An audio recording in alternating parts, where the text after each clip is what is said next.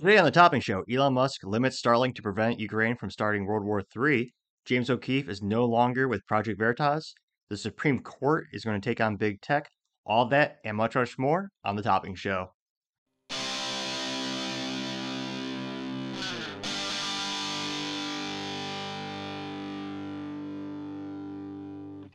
Thank you everyone for tuning in today. Today's episode of the Topping Show is sponsored by ExpressVPN and Topping Technologies. ExpressVPN helps protect your online data, and Topping Technologies is an IT value-added reseller and services company with a special proficiency in IT security. Heck, I see their founder at least twice a day. Have to say, quite handsome and brilliant. If you're a business in Texas and can use some assistance, reach them at sales@toppingtechnologies.com. Jumping into the business, it looks like Meta is going to take a page out of Twitter's book. So Facebook, the brand we all know, they relabeled themselves as Meta, and they launched a paid version for verified accounts, which is somewhat interesting because for the longest time, Mark Zuckerberg always said it'll always be free for everyone because, spoiler alert, they make most of their money off of advertising and data mining, similar to Google. And when Elon Musk took over Twitter, he started to charge for verified accounts so you get that fancy blue check mark next to you and people know you have a credit card. And it looks like Facebook is going to do the same thing, and the cost is going to be $12 per month if you want to authorize or if you want to verify just by going on the web, or $14.99 per month if it's via Apple's iOS, because Apple has to make their commission off of that, which is why it's more expensive than just doing it online through Chrome or Brave or whatever browser you're using. And in order to verify, you're going to have to provide a government ID that matches your profile picture. Then they also note that you're going to have minimum activity requirements, which again, when it comes to anything in life, business, physical fitness goals, what have you, quantify everything. So just saying minimum activity requirements doesn't really help the average person understand. It's not very transparent for what are your expectations for these users. Do they need to post once a month to stay authorized, or does it need to be once a week, once a day, do you need 10 times a day? I mean, what is it? No one really knows. And so if you get authorized on Instagram and Facebook, you'll have that nice check mark that says you are authorized and verified. And another thing is they noted that you'll have your profile bolstered visibly on Instagram and Facebook. So more people will see your profile. And I guess, I don't know if this is going to be in addition to the regular advertising you can do on Facebook and Instagram, because a lot of businesses will push their pages on those platforms and they'll, rudimentarily speaking, they'll just pay Facebook a bunch of money and they push that in front of a wider audience. And it sounds like this is going to be doing the same thing, maybe to a lesser extent. I'm guessing it'll probably be a little bit of a little bit of combination of the two.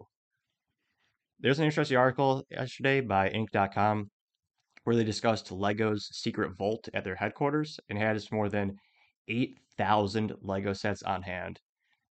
And they note a couple important things as what's the real benefit of having this in terms of historical provenance as well as advancing your products.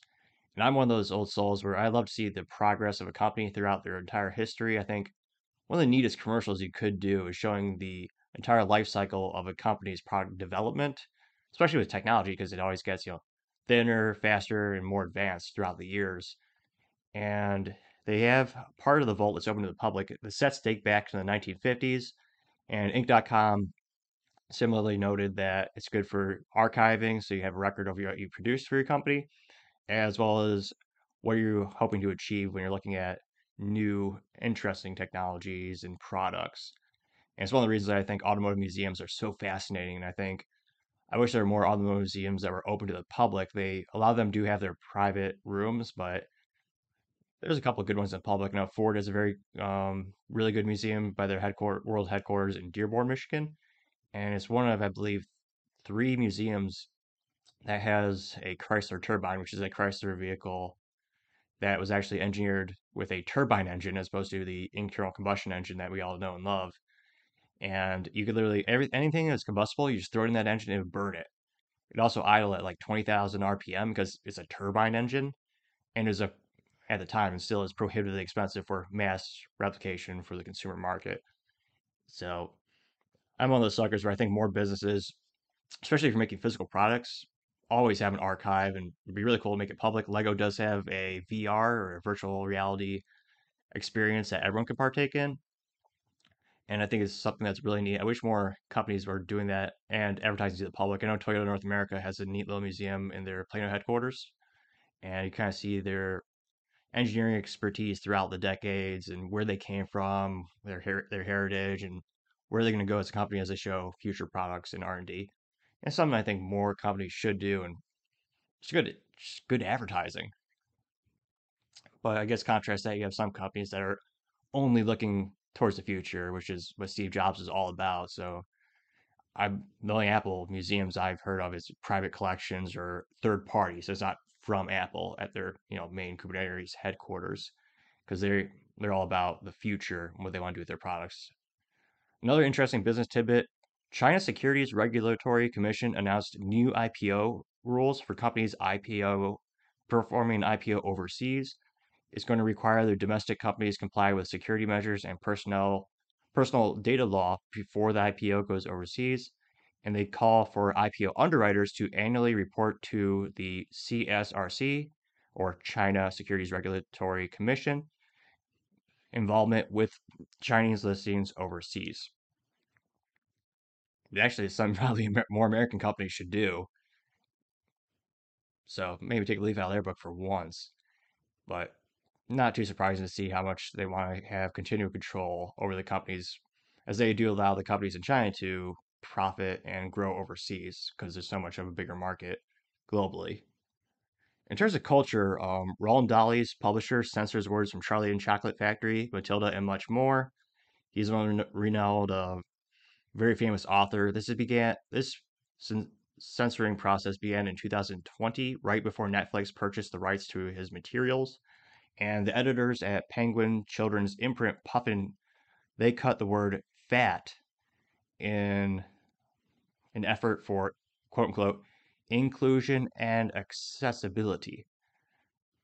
So, which is kind of silly. One of the main characters of Charlie and Chocolate Factory, and one of the lessons back when books and movies actually taught lessons and morals, was gluttony isn't good, because one of the kids, spoiler alert, if you haven't seen you should only see the Gene Wilder film. That's the true masterpiece that I think is more accurate to the book, which is a good book I read a while back.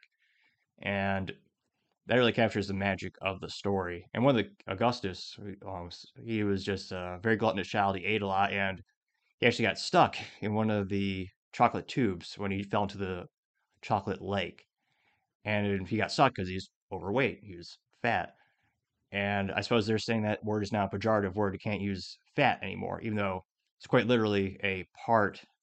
Not only do you eat it, it's a physical thing, but it's also part of people's bodies. You have fat on your body. Even Olympic athletes and world class bodybuilders have a couple percentage points of it. So it's something everyone has, some more than others.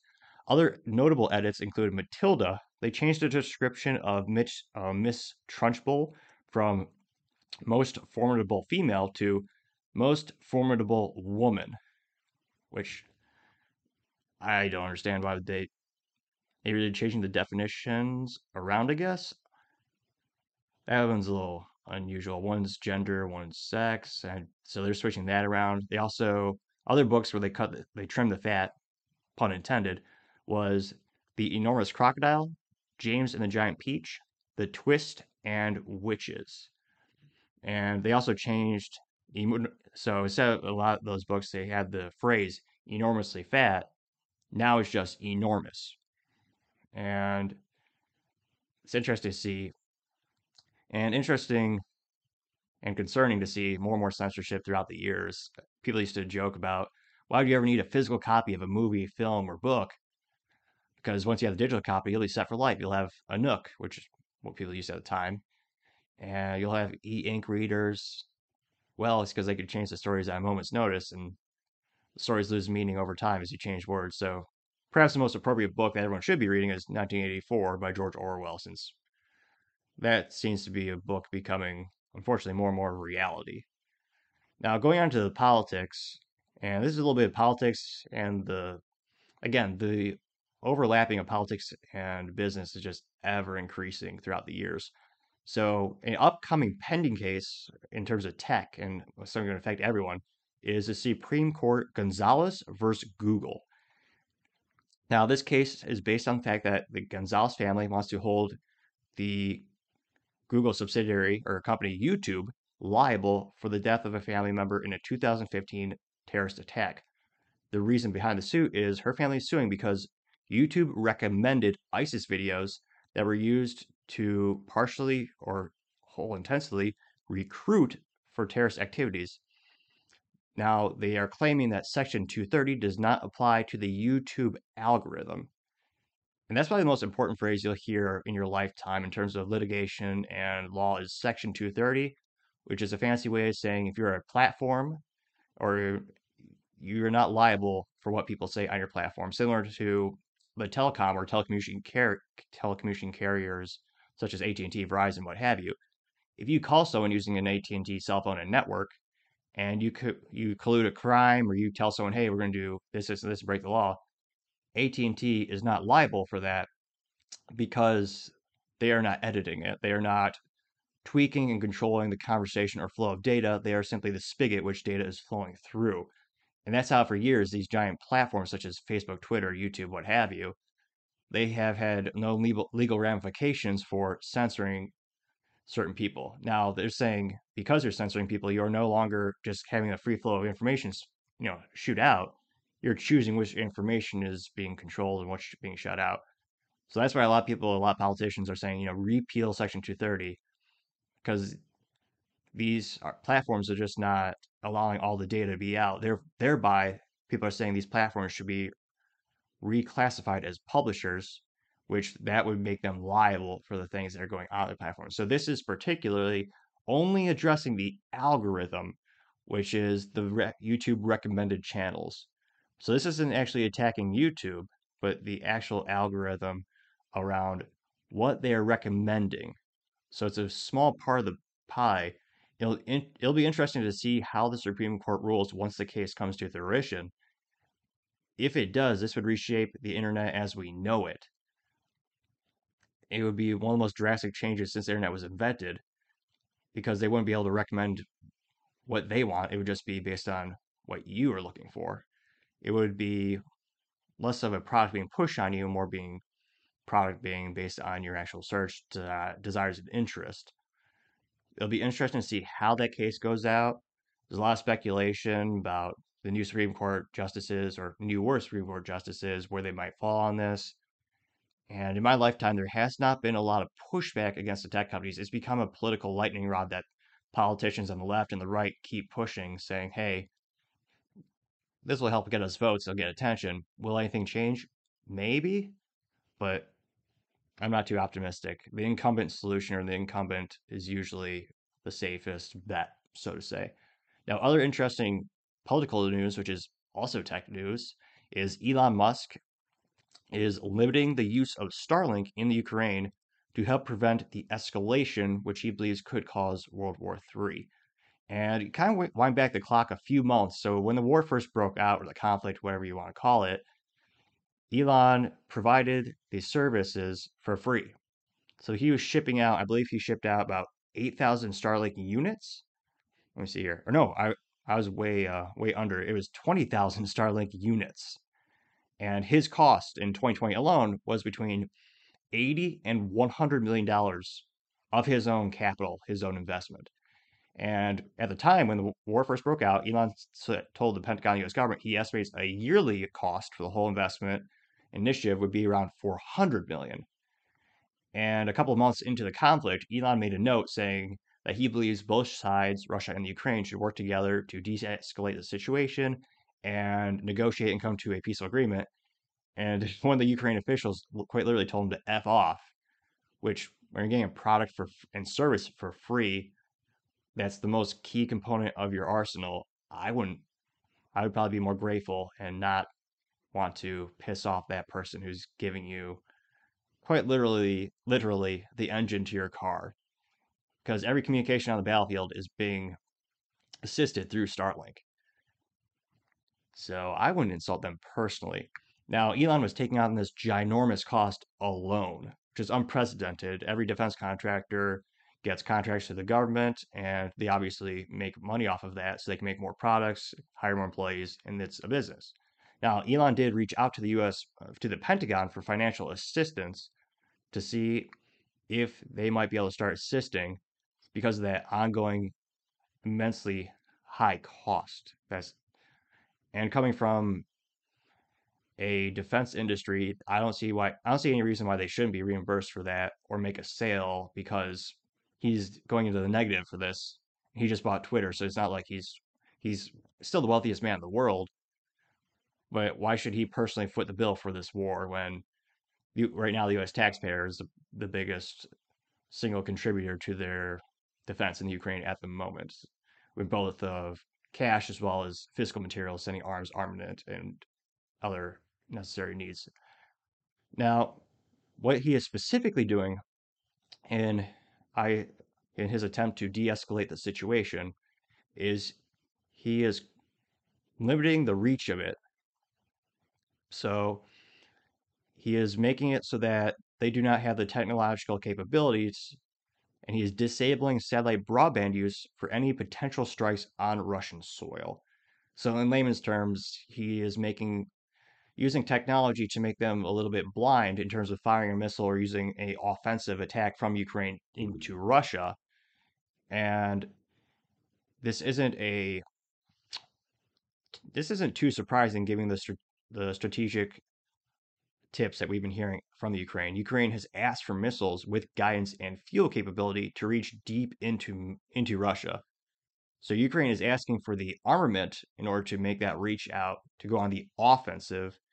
And for the most of the conflict, the world has been with NATO, United States. They've been giving them armament for the defensive to push Russia out of where they are. And it sounds like they want to go on the offensive. And this isn't unprecedented. Zelensky has made that pretty clear.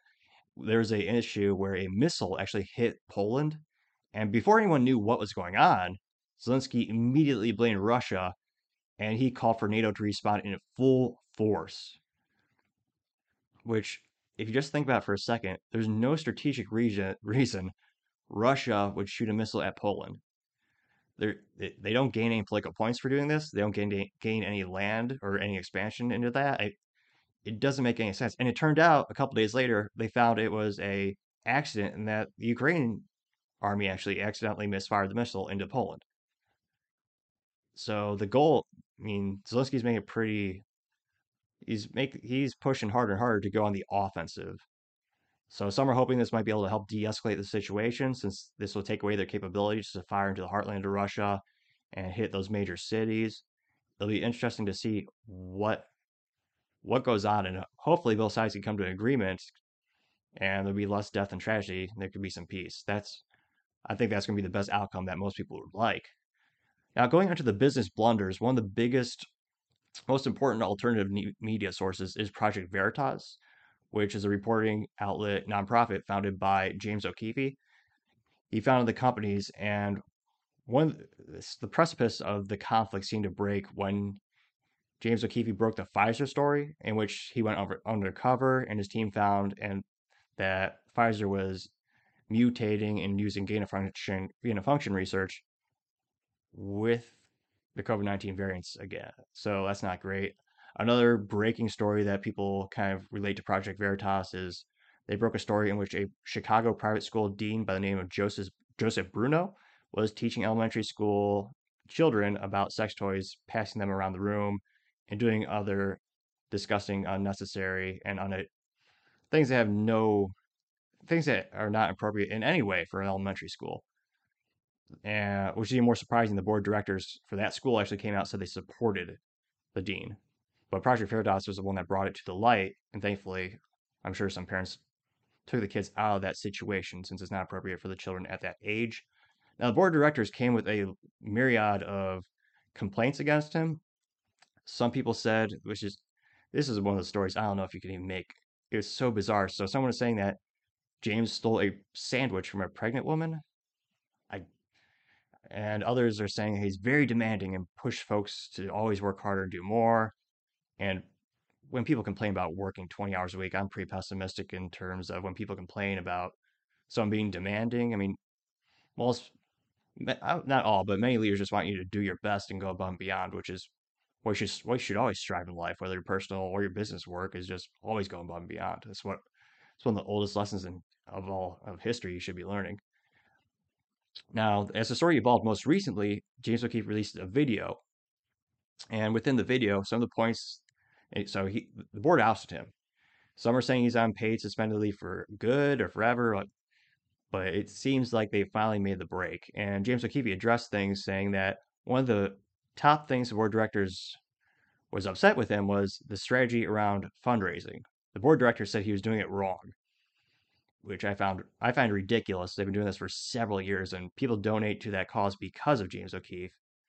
And so he's been doing a great job. If you look at the numbers, they raise more and more money throughout the history. O'Keefe was told by the board of directors that by asking for X dollars now, you will prevent 10X dollars from being donated down the road, which is ridiculous. Like I said earlier, like I say many times, quantify everything. So asking for X dollars now is perfect. It tells people exactly what you need to help the nonprofit stay afloat, get the resources necessary to break all those stories. You want an X dollar, you want a specific quantifiable donation amount that helps users, that lets us know how much do they need. It's a lot more effective than just saying, hey, could you please donate when you can?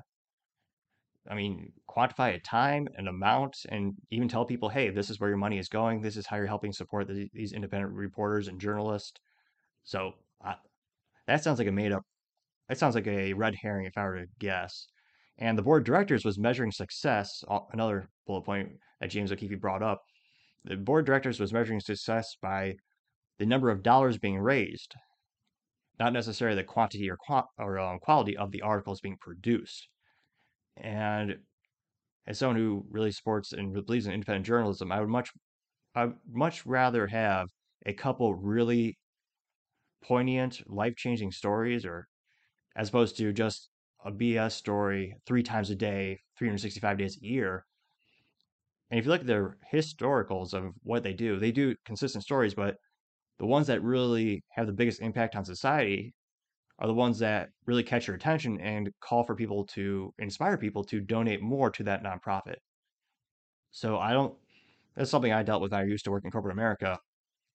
You have all these metrics, but a lot of them really don't matter. They don't, you really need to measure the metrics that correlate to the outcome you want to achieve. And that gets lost on a lot of people sometimes. They just want metrics for the sake of having metrics. This is how some people I swear, how some people just justify their jobs by saying they hit certain metrics when, what's the end result? What's the most important thing? Making customers happy, producing a great product, great customer service, having employees be happy, and you could just try to quantify the things that will get you to those outcomes. And another kind of pivotal point where the board of directors was trying to oust him, the board of directors scheduled a meeting to discuss the restructuring of the organization to push him out, take away some of his power.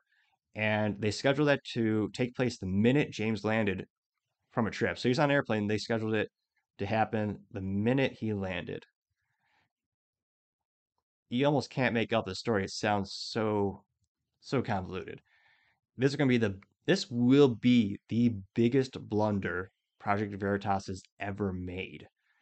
People do not donate to Project Veritas because of this Project Veritas. They donate because of James.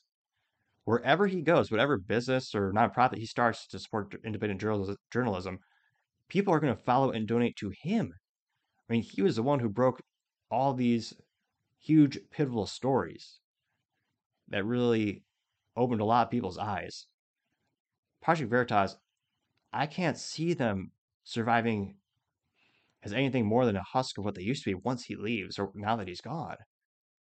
So in terms of a business blunder, has to be the top of the year in terms of Project Veritas forcing James O'Keefe, the founder, out. When he built the whole thing, he's a number one contributor. His stories changed the world. He's going to he will continue doing that wherever he goes, and people will always support him.